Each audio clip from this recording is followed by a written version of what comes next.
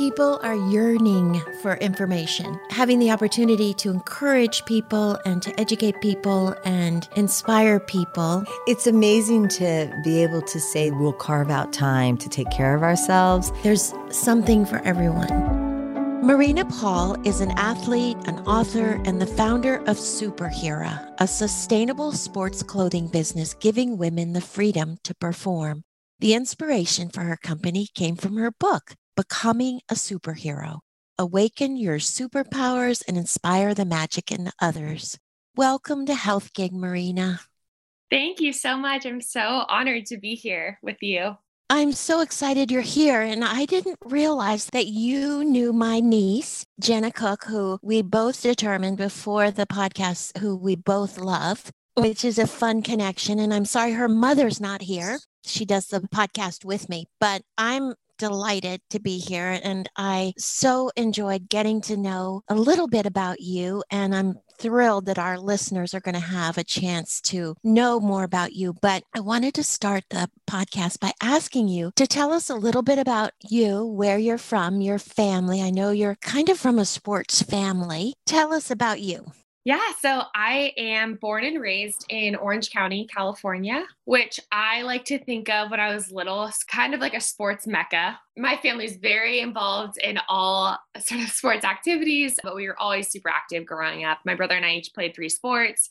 He went on to play college baseball and then professional baseball. I always had this draw to the East Coast. So that sort of took me to Georgetown in Washington, D.C., where I played soccer. And I just fell in love with the East Coast. And so I lived in New York and D.C. for a little bit. But my story where it really starts to take shape was during my sort of the end of high school, my senior year, and then going into my freshman year at Georgetown. And that's kind of where it all starts.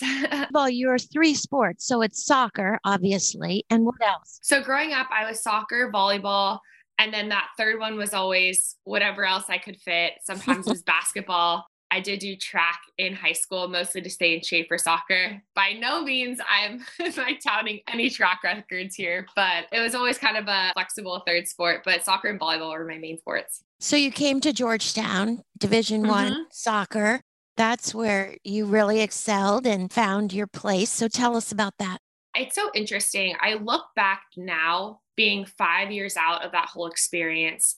People will say when you tell them your accolades that you had a very successful career, but I look at it in a tremendously different way than most people do. And I think that that's pretty common when we reflect on our past experiences just as individuals. My freshman year, I came in, my number one goal was to be the best teammate I could, to be in the best shape, and to play as many minutes as I could. I just wanted to play. Luckily, I was able to have that happen, and I was able to play every minute of every game.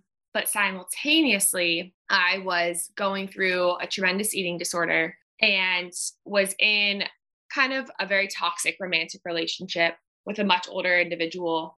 When I got to the end of my season, I had to sit down with my coach, and my coach said, listen, this is how far you used to hit a ball, meaning how far I could kick a ball, about, over 50 yards.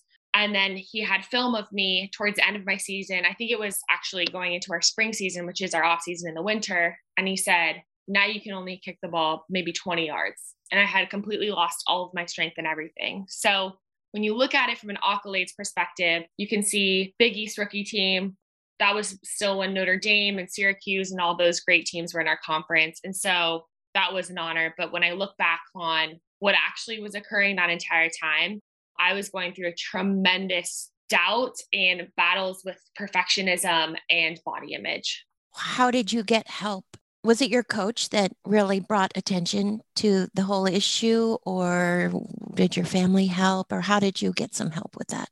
That's a really good question, and I probably would have changed it. Hindsight's always 20/20, I guess. But my coach said, we might revoke your scholarship and kick you off the team and send you to rehab because you are ill. There's something is not working here. I told him, no. I'm going to figure it out. I got this. He's like, I will give you 3 weeks.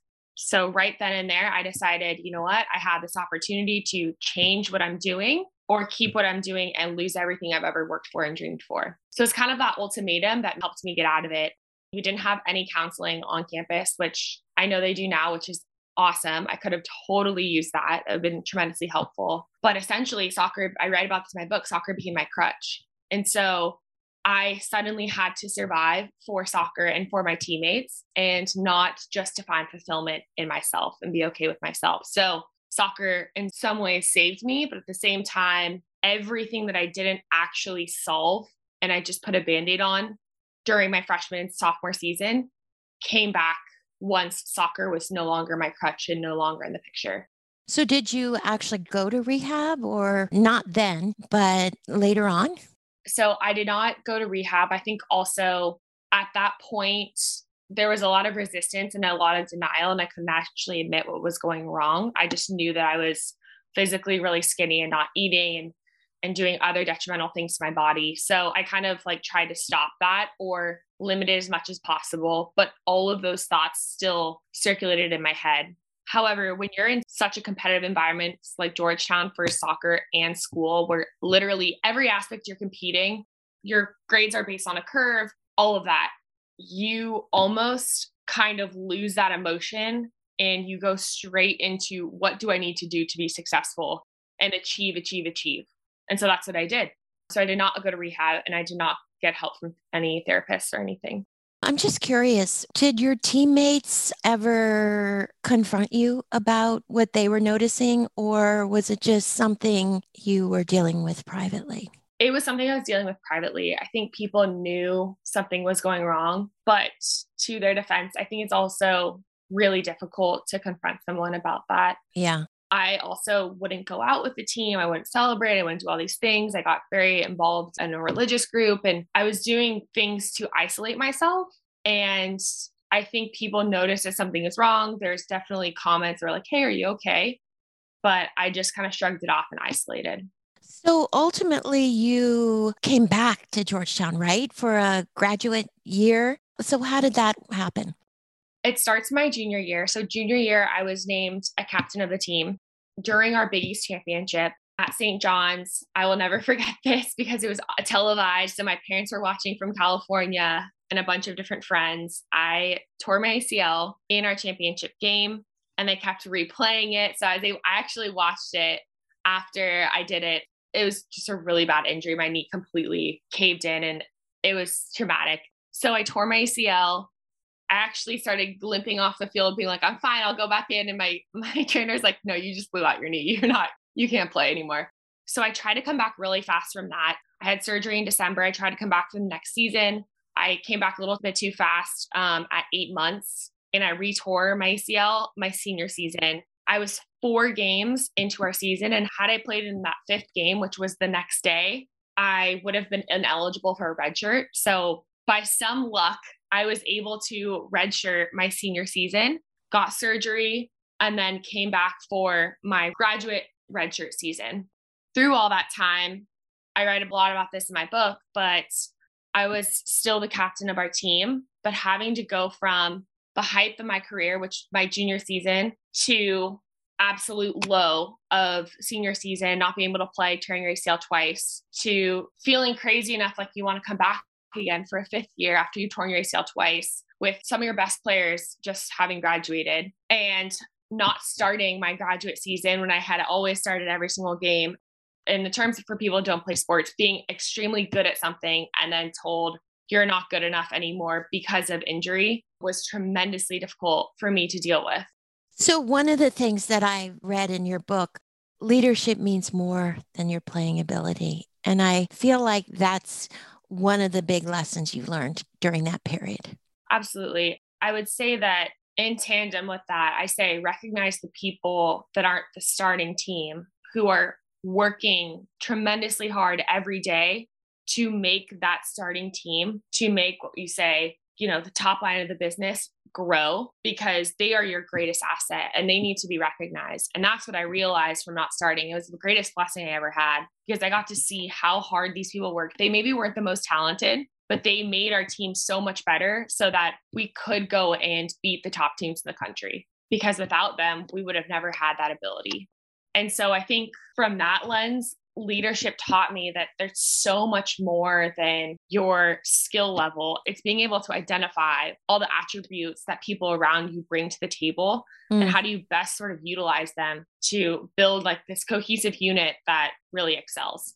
Such a good lesson. So this book we're talking about is called Becoming a Superhero. What made you decide to write the book? I remember explicitly, it was April 2020. I had, like many people, taken a hiatus from the city I was living in DC and moved home temporarily to California, where I'm from. And I was going on a midday walk that started to become a daily practice. And I just had shut my computer, went for my walk, and been like, I am so unfulfilled in life. I've had all of these life experiences. I've been through all of this personal trauma with perfectionism and weight on my shoulders and learning all these things through leadership, and then having to rebuild myself after my college career and meeting all these people and seeing everything that was happening in DC and being immersed in the world. I want to do something for myself, and I want to do something for my friends, because we're having these incredible conversations about the leaders that we want to be in life, but there is not a manual or resource where we can start to identify how do we actually become those leaders. And I didn't want a resource that was like, wake up at 5 a.m., eat this for breakfast, do, all of these sort of tangible things that didn't really mean anything. I wanted to know the emotion behind who these leaders were from a wide spectrum of all these leaders, not just in sports. That's what really got me started on this book. And then through my interviews, I really got to the heart of what this book was about, which is building deep connection with yourself in order to elevate the lives of others. I love that. So what was the criteria for the people that you interviewed, and what makes a superhero in your opinion? I would reach out to anybody I had maybe like a 4 degree of separation. So I tried to be strategic about it because I wasn't going to get the Michelle Obamas.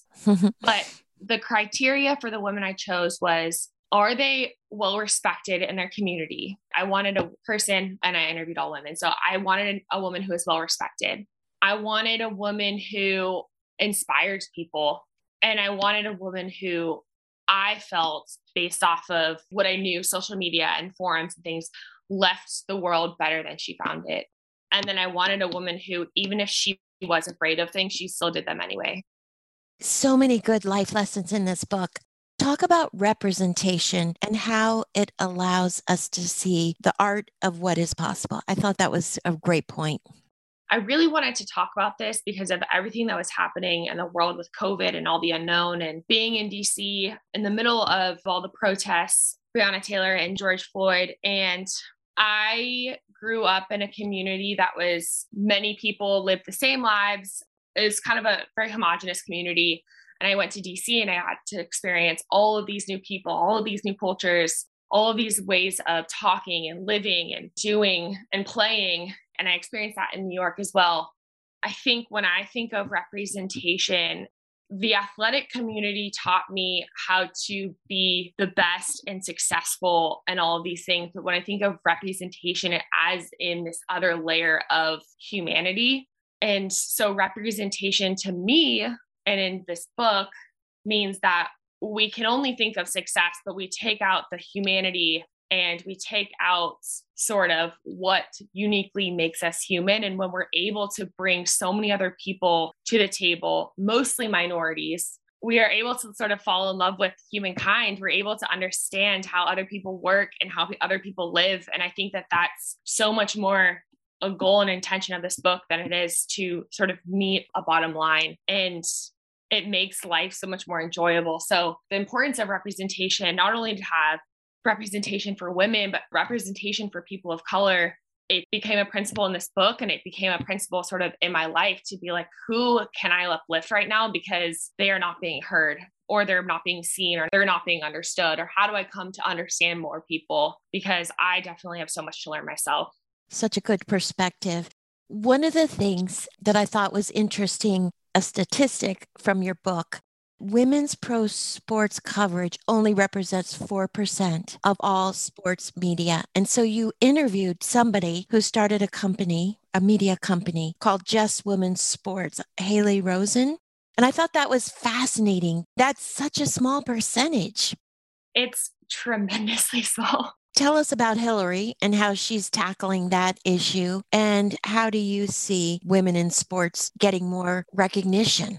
When you're a female athlete and you're deeply ingrained in the system, like, you know how good women's sports are. And I think our biggest allies are male athletes. We cannot grow without them. And they understand we live the same lifestyle, but we just have tremendously less resources. When you're growing up, and like, even for soccer games, our games were free and the men's they charged. And we're like, why do they get to make money? Our games are just as good. We're just as talented. We get to the same levels as they do in terms of NCAAs. Women's sports. And so you see that coverage, but you understand still that female athletes and women's sports are just so fun, and we're so talented as athletes. And we don't really see a discrepancy. We just play a different game. I think representation, to your point, really can start there, because it can serve, as I say, as sort of a microcosm for women's representation as a whole. We might play it a little differently. We might have a little bit of different leadership styles, but that is like the beauty in understanding what different leaders offer, what women as leaders offer. And I think with Haley and what she's doing is tremendous. I think when I interviewed her, they had like 20,000 followers on one platform, and now they have probably millions in just a year and a half since I interviewed her. And they have nearly $40 million in venture capital funding. And it's just showing, because people are buying in once it's made visible. Once that representation of women's sports is made visible, whether it's on social media or broadcasted on TV, people want to watch it. And there was a Euro championship where two women's teams in the European League playing. England just won. It was the most attended and most watched European soccer game almost ever. And it was a women's game. People want it, right? Right. I love that she saw the problem and decided to tackle it by opening her own media company. It's awesome.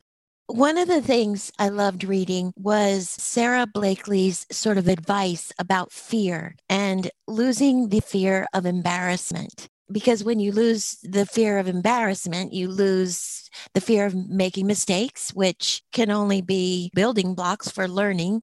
Tell me a little bit about that.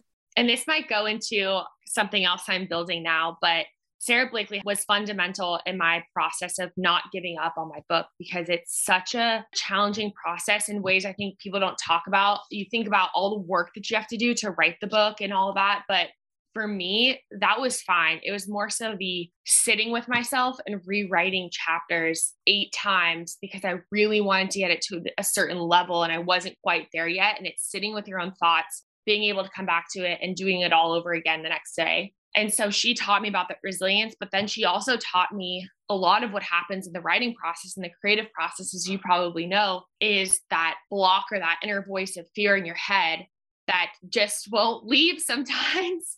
And so she taught me how to sort of give a back seat to it and more so have fun and enjoy the process and not worry about how people were going to think about my writing, but just like letting it flow.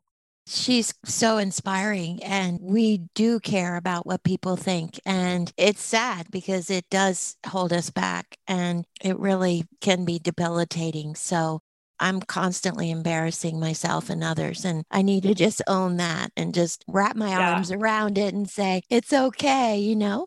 One thing really quick on that note that she says that I always keep in my head, because I deeply care about what other people think, especially when they're in my close inner circle. But she taught me you can still care about people and you can still love people, but not care about what they think about you. And that's what I always have to keep reminding myself, because family and close friends, you do let their opinions affect you. But I'm really trying to unlearn I can still love them, but not care about what they think about me. And that helps me lose the fear of trying to impress them, of trying to make sure things are okay with them.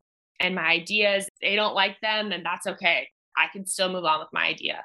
Yeah. And it's almost preempting, sort of. You're just like, I just love you. Okay. I'm just preempting any other thoughts that could come into your mind about what they might be thinking. You just start out with, I love you, and I'm just moving on. Talk about the importance of words with which you fuel yourself. In the same way, I would say that food is medicine, food is fuel. I would say that words are also medicine and word is fuel. In the same way that food and substance abuse can be detrimental to your life, I would say that words can also be detrimental to your life.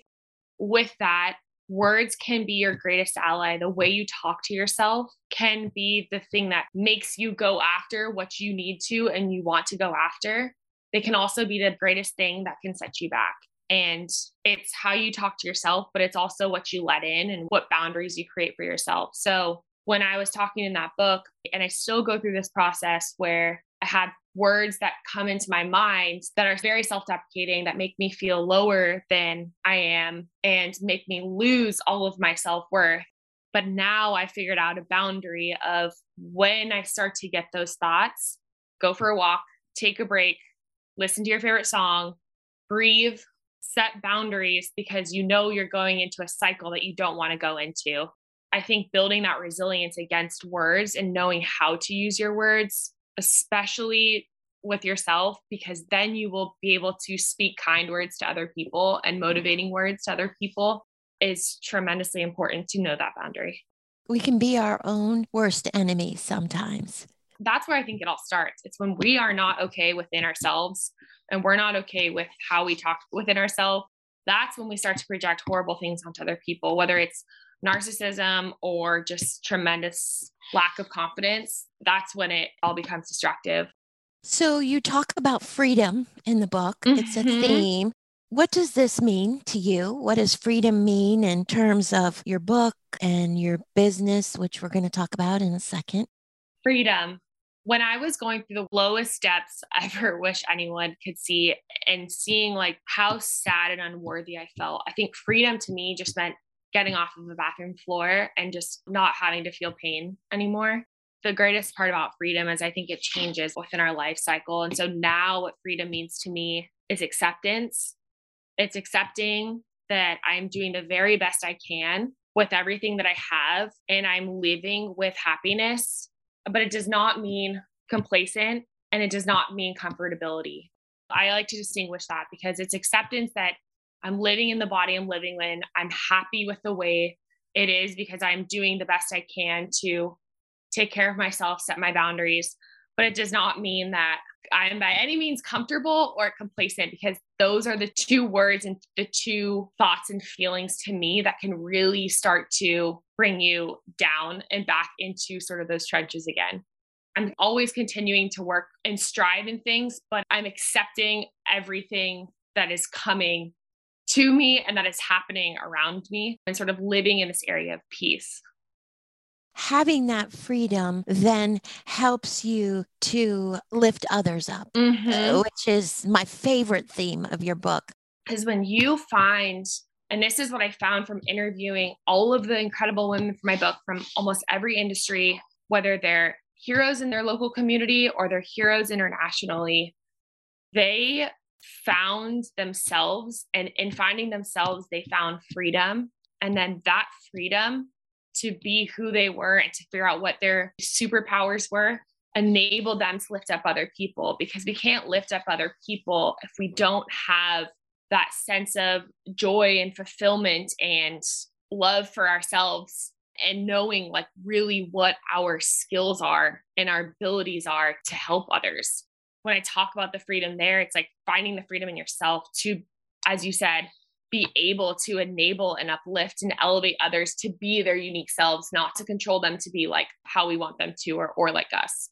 All of this has inspired you to start this wonderful sports clothing company called SuperherA, right? Am I saying that properly? Yes, you are. So it's spelled SPRHRA, and it's pronounced SuperherA. So tell us about that. I think that's pretty exciting. So while I was writing my book, I was about halfway through, submitted my first manuscript. I knew in college that we did not have women's sports apparel that fit our bodies the way our bodies function, move, etc. I haven't studied men's bodies, but women's bodies, we all have tremendously different shapes, sizes. I'm 6 feet tall. I had teammates who are 5'2". We were given the same exact sizes in soccer, and they just looked very different. Our body shapes are completely different. Even my friend who's 6 foot, our body shapes are completely different. And I said, women's bodies also fluctuate so much throughout the day, depending on that time of the month, depending on where we are in our lives. I was like, there has to be a women's sports brand out there that's offering this. I didn't see a lot of variability that also spoke to this freedom aspect and who the female athlete was. Basically, what I did was I was like, I'm going to create a women's sports apparel brand that gives female athletes the freedom to perform. And it's the freedom to perform in their sport and how they live in life, but it's also just the freedom to move, to do what they need to do. And so the past year and a half, I have been, which is a large reason too why I moved home to California. So I live with my parents. I am bootstrapping this company while I work another management consulting job during the day.